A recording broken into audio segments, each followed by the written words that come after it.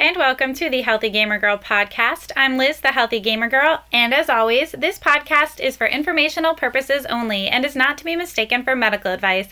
It is not intended to diagnose, treat, or cure any illness or condition.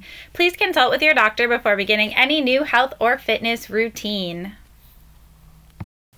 Hey guys, welcome back to the Healthy Gamer Girl podcast. This is episode 28, and today I just wanted to take a quick moment to talk about something that sounds pretty basic, but can actually bog you down a little if you don't plan ahead of time, and that is going out to eat at restaurants. Well, more specifically, going out to eat at restaurants and sticking to your meal plan. Now, I actually get this question a lot, both from clients and just from friends who maybe were going out to eat somewhere and they say, oh, I don't think I can eat anything there. And I think that this is a good opportunity to sort of explain how I go out to eat and how a few of my health-conscious friends go out to eat so that we can still stick to our meal plan or our various ways of eating. I have a lot of vegan friends. I have a lot of gluten-free friends. I have a couple friends who dabble in low carb, and this is pretty much the advice that they take every time to make sure that when we go out to eat, they feel comfortable and they can still stick with their way of eating. So it's going to seem pretty basic. This might seem like a complete duh moment, I guess, more than anything else, but in all honesty, I think it's really important to take these steps every time. And basically, you just want to be completely prepared. You want to go into that restaurant knowing exactly what you're going to eat, exactly how it's going to impact your meals for the day, and exactly what you're comfortable with in terms of substitutions or compromises. So the very first step is checking the menu online. Again, very basic. Most restaurants even have their menu posted, and those that don't can usually be found on a website like allmenus.com. Oftentimes, nutrition information is also listed, which is so helpful because this way you can actually plot in MyFitnessPal or whatever app you use your meal ahead of time, and that way you go into the restaurant, you don't even have to worry about it, you don't even think about it, it's already there in your app, you're already set with it, you're already content with it, it's great. Now, if the nutrition isn't posted, you can often approximate this based on other foods that might have similar macros or similar calories. But oftentimes MyFitnessPal and other apps actually already have all the nutrition preloaded. Fortunately, people have been using these apps for a long time, so they're pretty much ready to go. So once you have obtained the menu online, and again, if you can't find it online, you might even just call the restaurant and ask if they have a copy, or if someone would be willing to email you something, or if they know where they can find it online. Sometimes websites can be a little hard to navigate, but the restaurant will be more than happy to help you out. You're helping them as well because then they don't have to do it when you get there. So once you have this menu, you just pick out your meal ahead of time. And a lot of times menus will have that low calorie section or lighter fare or even lunch portions. And if you're just concerned about reducing your calorie intake, you could always, when you call the restaurant, ask if they'd be willing to serve you lunch portions for dinner time. Just like you could even explain that, you're trying to watch your health, and they'll usually comply with you. If not, you could always ask them to just box half of it automatically, or just ask for a box with your meal.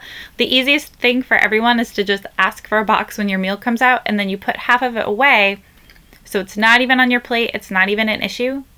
That's pretty much the easiest thing you can do if you're just focusing on calories.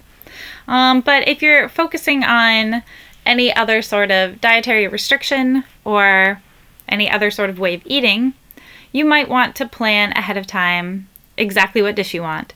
And that's pretty easy. Again, you could look at the lighter fare section or just browse the menu in general and say, you know what, this chicken dish or this salad looks like it fits.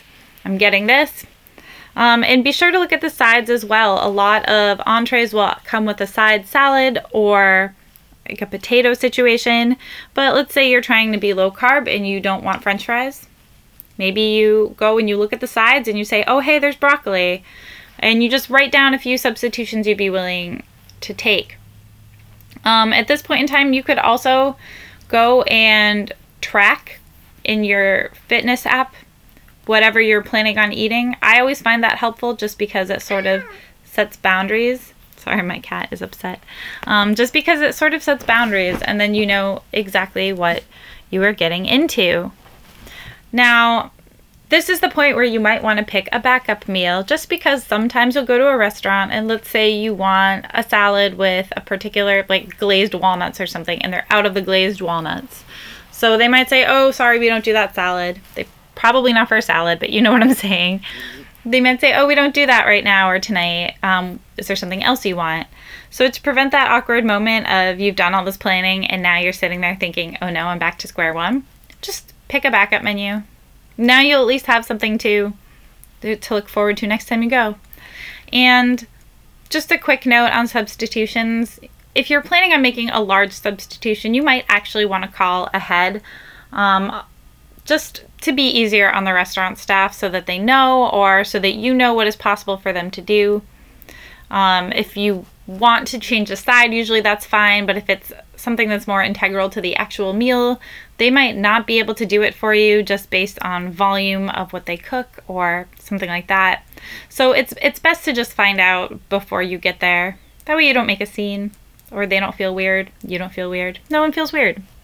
So that's basically it. It sounds really easy, but you just pick out your food ahead of time and thoroughly prepare yourself.